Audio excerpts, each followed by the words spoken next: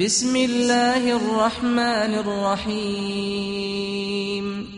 قل أعوذ برب الفلق من شر ما خلق ومن شر غاسق إذا وقب ومن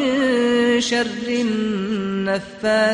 في العقد ومن شر حاسد إذا حسد